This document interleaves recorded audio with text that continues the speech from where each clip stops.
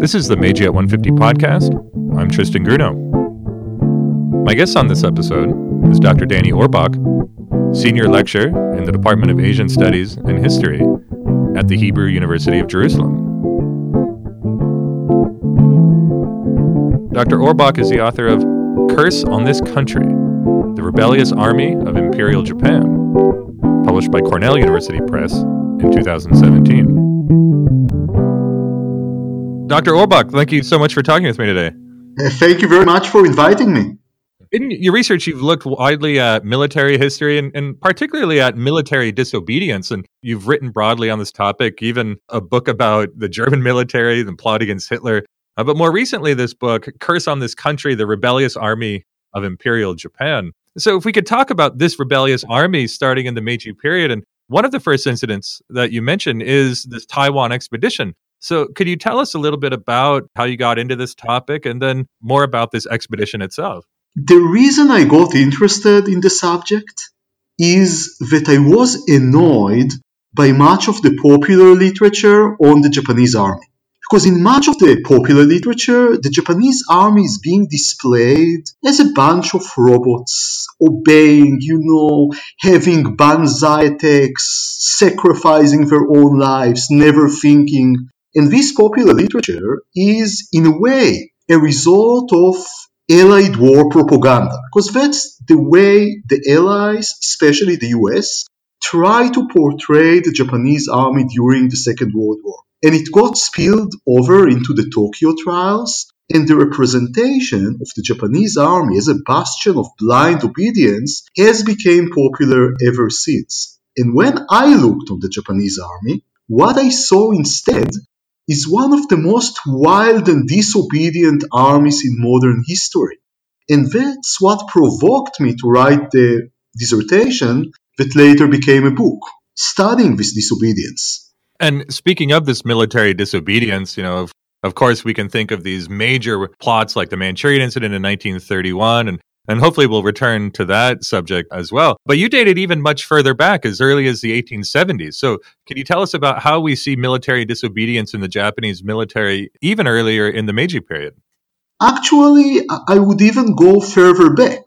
I begin in the 1860s, and I think that's the proper day to begin, because the Shishi, this group of samurai radicals who contributed to the downfall of the Tokugawa government, and that's the conclusions of my own study, had enormous influence on the Japanese army later.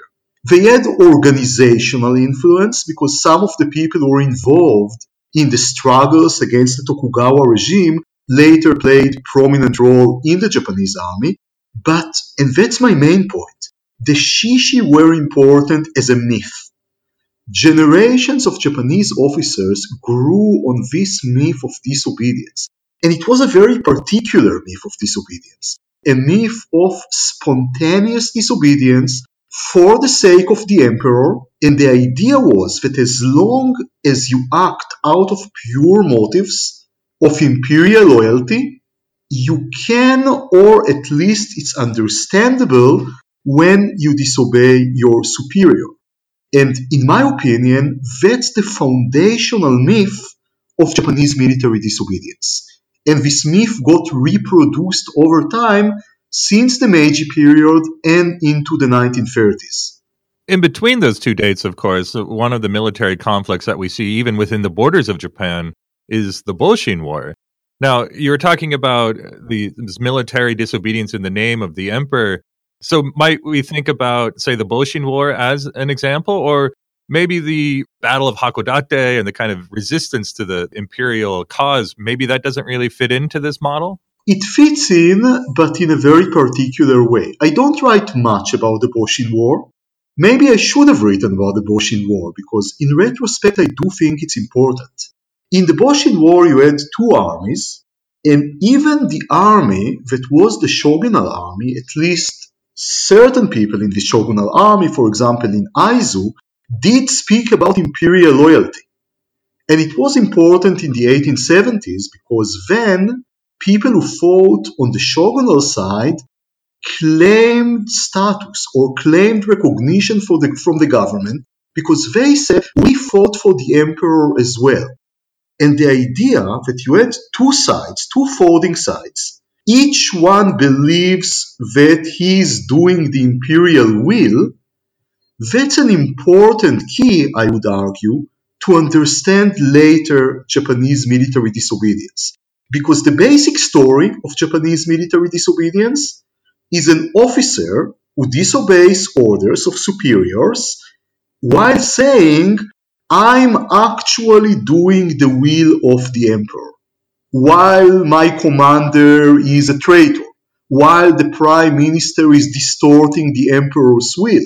So the Boshin War, in a way, is a prototype of this later story of disobedience, rebelling against the government while saying that you represent a higher authority, and this is imperial authority. And that's certainly a theme that recurs regularly in pre-war Japanese history, and we'll come back to. But you're mentioning this, fighting for the imperial cause, and even in the Boshin War, and this brought to mind the Yasukuni Shrine. And of course, there's all sorts of political controversies surrounding the shrine today, but it does get its start in the Boshin War, mainly for those people who die fighting for the imperial cause. I'm really curious, say these Tokugawa holdouts, are they eventually enshrined in Yasukuni as well? Are you aware? That's a key point. Actually, there are debates all throughout the 1870s, the 1880s, even the 1890s, and the first decade of the 20th century, whom to enshrine, whom to recognize as a shishi, as a martyr of the revolution. So in the beginning, the Meiji government enshrined the people who were loyalist shishi, who fought for the emperor, either in the Boshin War or beforehand. Then there were these people who disobeyed the Meiji government and murdered foreigners, for example in 1869, out of imperial loyalty. Should they be enshrined or not? Some of them were enshrined. And then what about the Aizo samurai? Yeah, they were wrong. They fought against the emperor. But maybe they believed erroneously that the emperor is on their side. So slowly, gradually, some of these people were enshrined as well. And here there was a very important principle. You deserve recognition and honor in the Yasukuni Shrine and elsewhere if you believed that you fought for the emperor. Namely, your motives matter more than what you actually did. And that was the yardstick by which disobedience was later judged.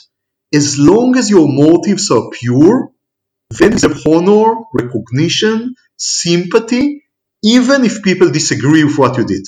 And speaking of these actual incidents of disobedience, maybe we could talk a little bit more specifically about one of the earlier ones that you talked about in the Meiji period, being this Taiwan expedition. So could you tell us what exactly happens in the Taiwan expedition, and how is this an act of military disobedience?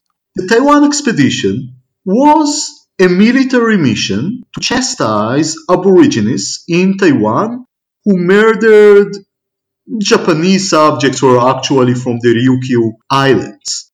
And then, when the expedition was about to set sail, the foreign diplomats made a very vigorous protest to the Japanese government. And the Japanese government decided to cancel the expedition at the last moment. And when they did it, it was in spring 1874, Saigo Tsugumichi, the brother of the more famous Saigo Takamori, who was the leader of the expedition, disobeyed the government order and sailed to Taiwan anyway. And one of the reasons he gave, this is very crucial for our discussion here, is that he got an imperial edict to sail to Taiwan. And an imperial edict cannot be cancelled by an order of the government. So again, what Saigo did, he disobeyed an order of the government using the imperial center, the authority of the imperial center. But here was the problem. Nobody knew for sure what the emperor said or what the emperor wanted. In pre-war Japan, the imperial will was almost always conveyed through advisors, through other people. So people who wanted to disobey could always say, oh, these advisors actually do not represent the imperial will. I know what the imperial will is. In the case of the Taiwan expedition, this was more logical to say because Saigo Tsugumichi actually got an imperial edict. And you could say an imperial edict could not be cancelled by a mere government order.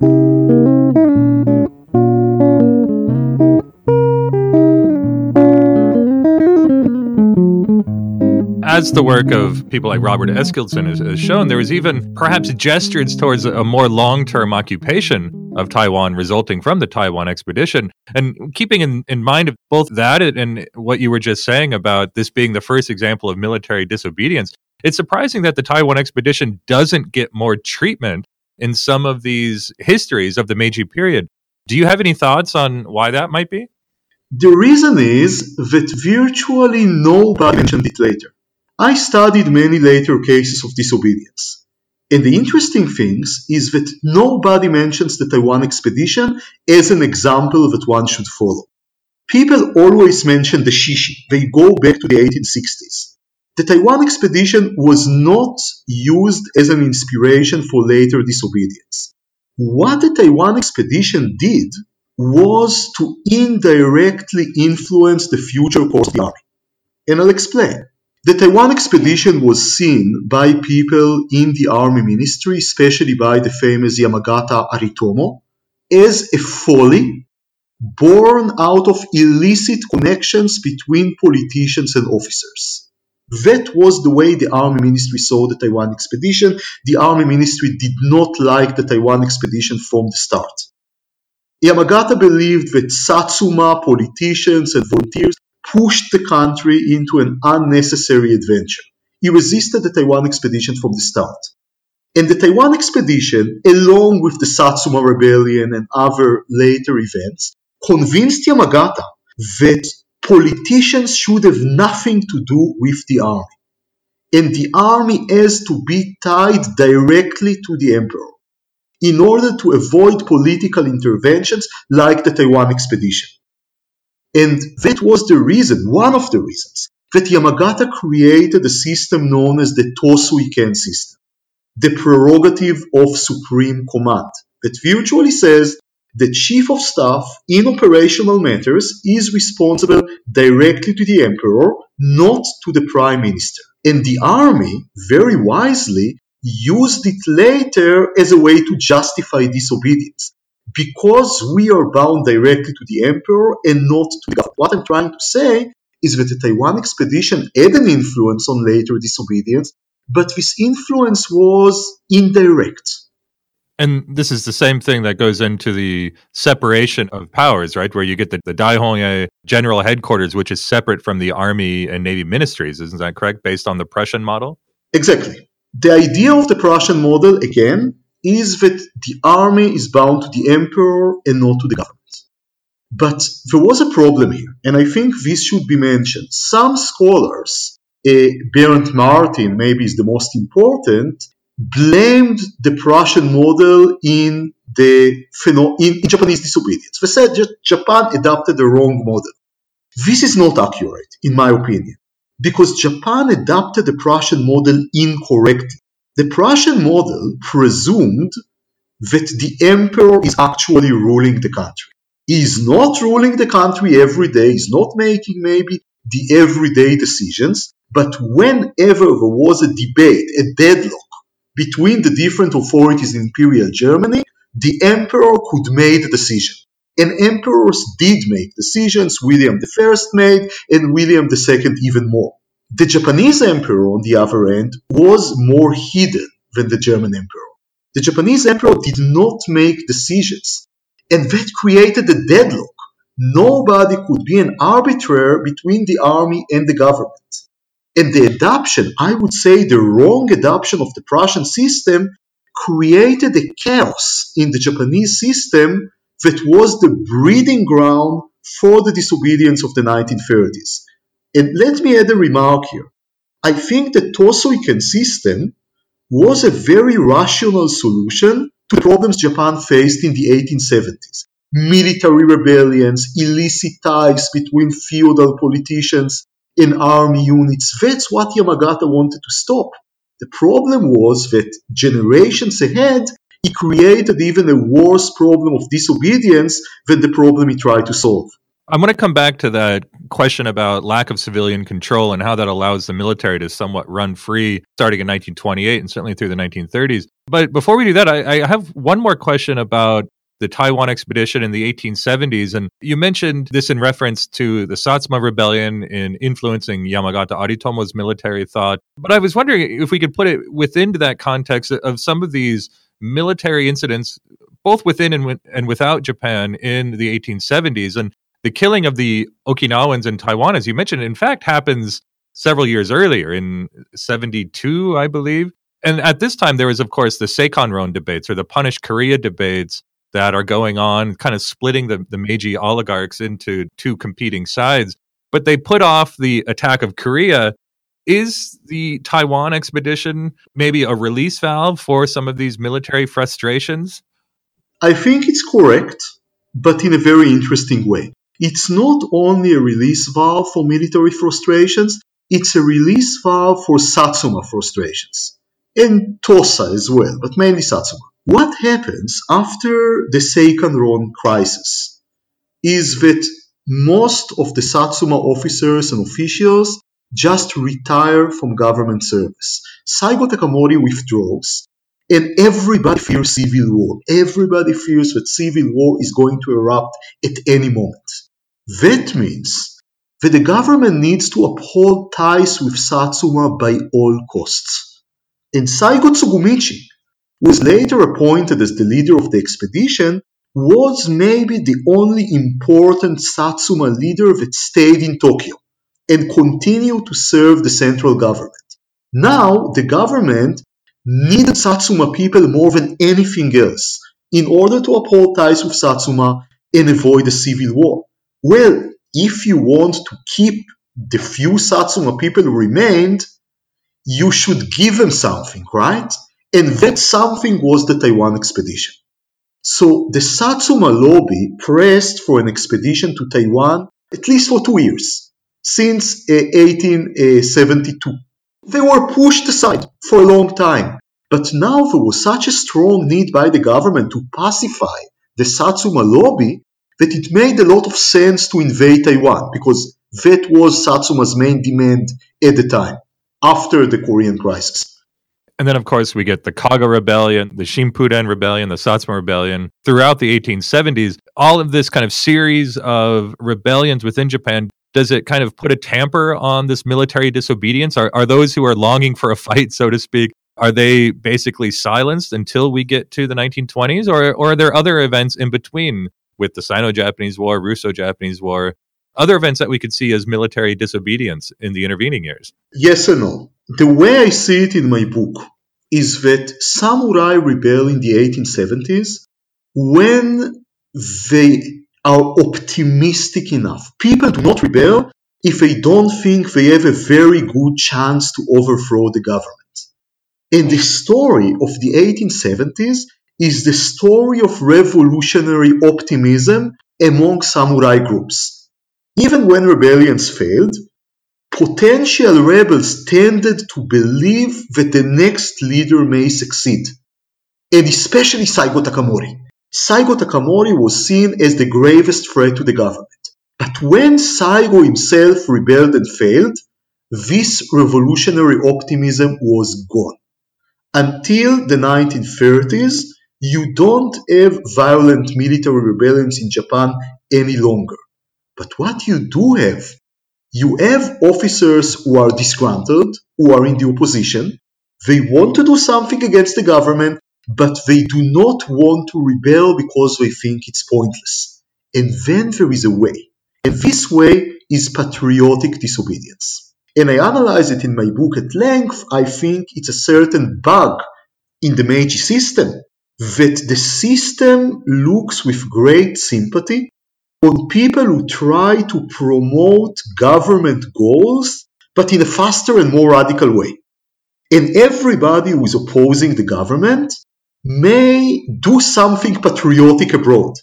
Maybe make an unauthorized invasion to another country, kill a foreign leader, And as long as it's done out of patriotic and pure motives, again it goes back to the myth of the Shishi, then he may be forgiven. And the examples I give in my book is the assassination of Queen Min, the Korean queen, in 1895. A military man who is the Japanese minister in Korea, General Miura Goro, is assassinating the Korean queen against government orders. The government didn't know anything about it, didn't want it, didn't approve anything of the kind. And he's doing it along with civilian adventurers, political ruffians known as Soshi. And this person, Miura Goro, belongs to an opposition group. He hates the Meiji government. He hates the oligarchs. And he sees the assassination of Queen Min not only as a way to solve a problem in Korea, but also as an expression of opposition to the government he detests. So being aggressive and patriotic is the main valve of active opposition to the government after the rebellions of the 1870s failed. And the dynamics I see in Japanese history is that only in the 1930s this non-violent defiance transforms again into violent rebellion. But it takes a lot of time, it takes a few decades.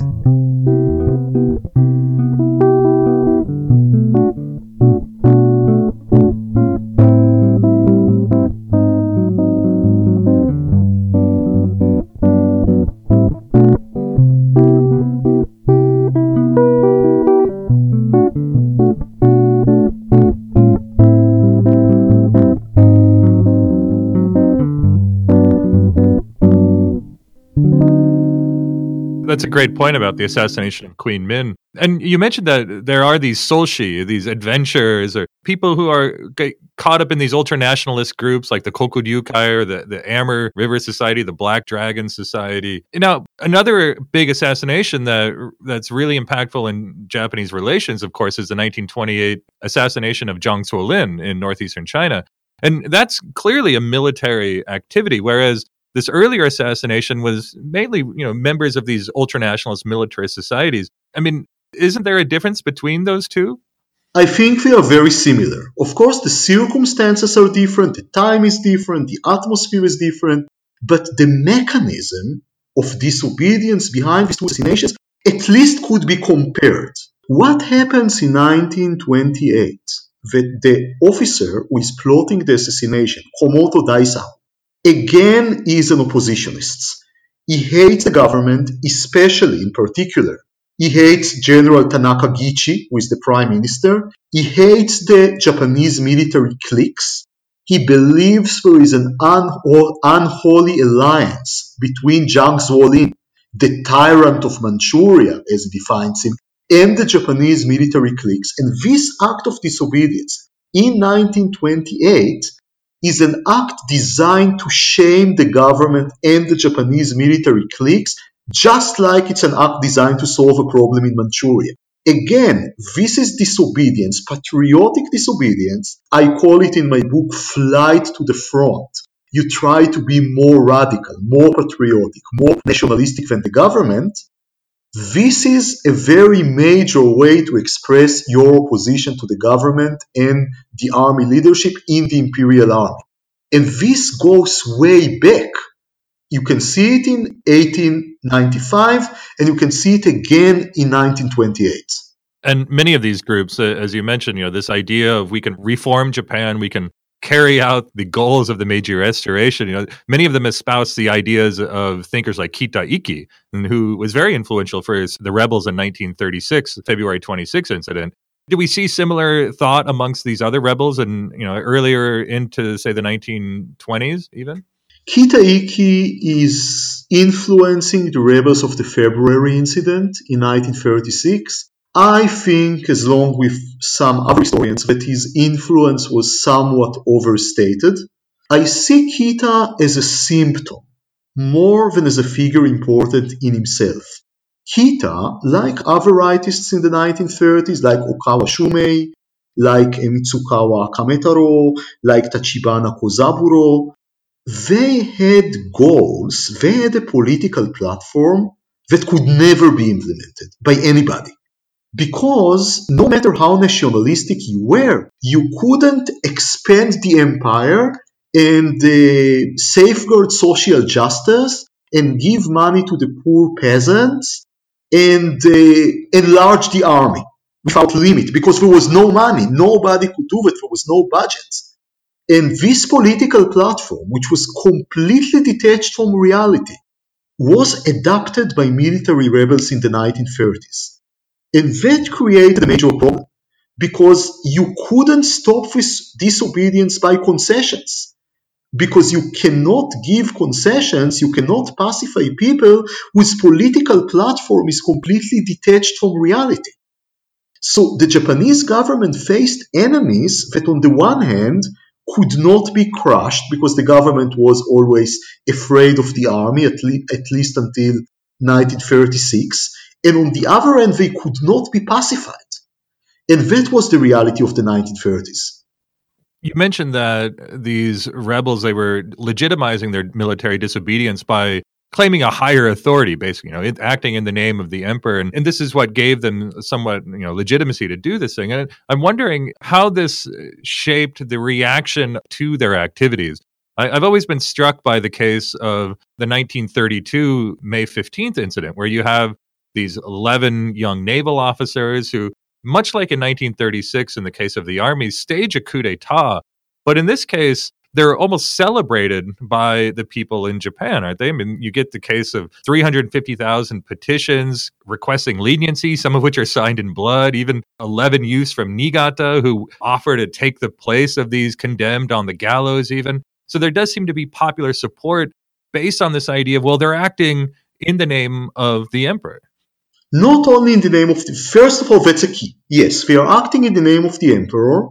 That's what I call in the book the hazy center. This absolute center of authority, which is the emperor, but nobody actually knows for sure what the emperor wants. And therefore, any rebel could say, I know what the emperor wants. And in the case of the young officers in the 1930s, and they actually say so in their interrogations, in order to know what the emperor wants, you don't need to ask the emperor. You need to meditate on what is right. So the emperor becomes some kind of a spiritual figure, an ideal, which could justify any act of disobedience and any rebellion. But the public adored the rebels, not only because of that, and not only because people were very disillusioned from the political system in the 1930s because of the economic crisis, because of several scandals of corruption. It was because the motives of the rebels were pure. And this again goes back to the Shishi myth. And that's why the Shishi myth is so important. The memory of the heroes of the Meiji Restoration who rebelled against authority and they did a lot of mistakes, but they had pure motives of imperial loyalty, and anybody who had pure motives should be looked upon with great sympathy. And that was very strong in the public discourse in Japan and in the legal system. And that's why people adored them, because their motives were pure. And I want to mention something important here. Pure motives, in the context of the time, does not mean only that you believe in what you're doing. For example, a communist or an anarchist who may want to kill the emperor also believes in what he's doing, right? But his motives are not pure, because pure motives are imperial loyalty, by definition. And if you're disloyal to the emperor, your motives cannot be pure.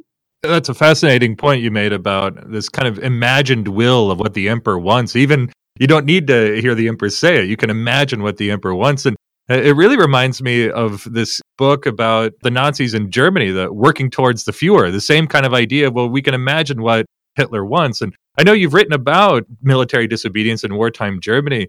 Do you see similarities? I think the question behind German military disobedience and the underlying questions of Japanese military disobedience, these were two different questions. In Nazi Germany, everybody knew that Hitler is the absolute authority. And yes, people worked toward Hitler, they guessed what Hitler wanted, But if Hitler wanted to intervene, he did, and sometimes he intervened in very small details. His intervention was very erratic, but he was always there. So what happened? You guessed what Hitler wanted, and if you guessed right, you got a reward. But Hitler often said very clearly what he wanted. And the question of military disobedience in Germany was the question whether Hitler should be killed or not, whether Hitler's authority is legitimate. So this question did not arise in Japan. In Japan, nobody, except very small groups of communists and anarchists, nobody doubted the absolute authority of the emperor. That was not even a question. The question in Japan was not, like in Germany, whether authority is legitimate or not. The question was, who is authorized to do what under the emperor? And this is the way we should understand the debate about the imperial will. Who represents the imperial will? Because the emperor was silent, then rebels could always say it. We follow the emperor and you do not. And in the 1930s, it becomes endemic. And this is a theme that you could say starts as early as the Meiji period. Yes, starts as early as the Meiji period, when the regime is still fluid, when the regime did not gain stability. But this basic idea is passing from generation to generation. So when the Meiji regime gained stability in the 1880s, 1890s, then, the amount disobedience, the level of disobedience becomes negligible, especially violent disobedience. But this idea that you can rebel for the emperor is being passed along the generation as a myth, along with the myth of the Shishi. And it's a potent myth. And when conditions are right again in the 1930s, this myth comes to the fore again, and rebels are using it. So what I'm saying is that you cannot really understand the 1930s without understanding the 1860s and without understanding the Meiji period, because the intellectual and ideological infrastructure of rebellion in the 1930s is based on Meiji ideas. The Meiji at 150 podcast is hosted by Tristan Grunow at the University of British Columbia in Vancouver, Canada. This podcast would not be possible without the cooperation of the UBC Center for Japanese Research and the technical assistance of the UBC Faculty of Arts ISIT. Find out more about the Meiji at 150 project, including the Meiji at 150 lecture series, digital teaching resource, and workshop series by visiting our website, meijiat150.arts.ubc.ca. Thank you for listening.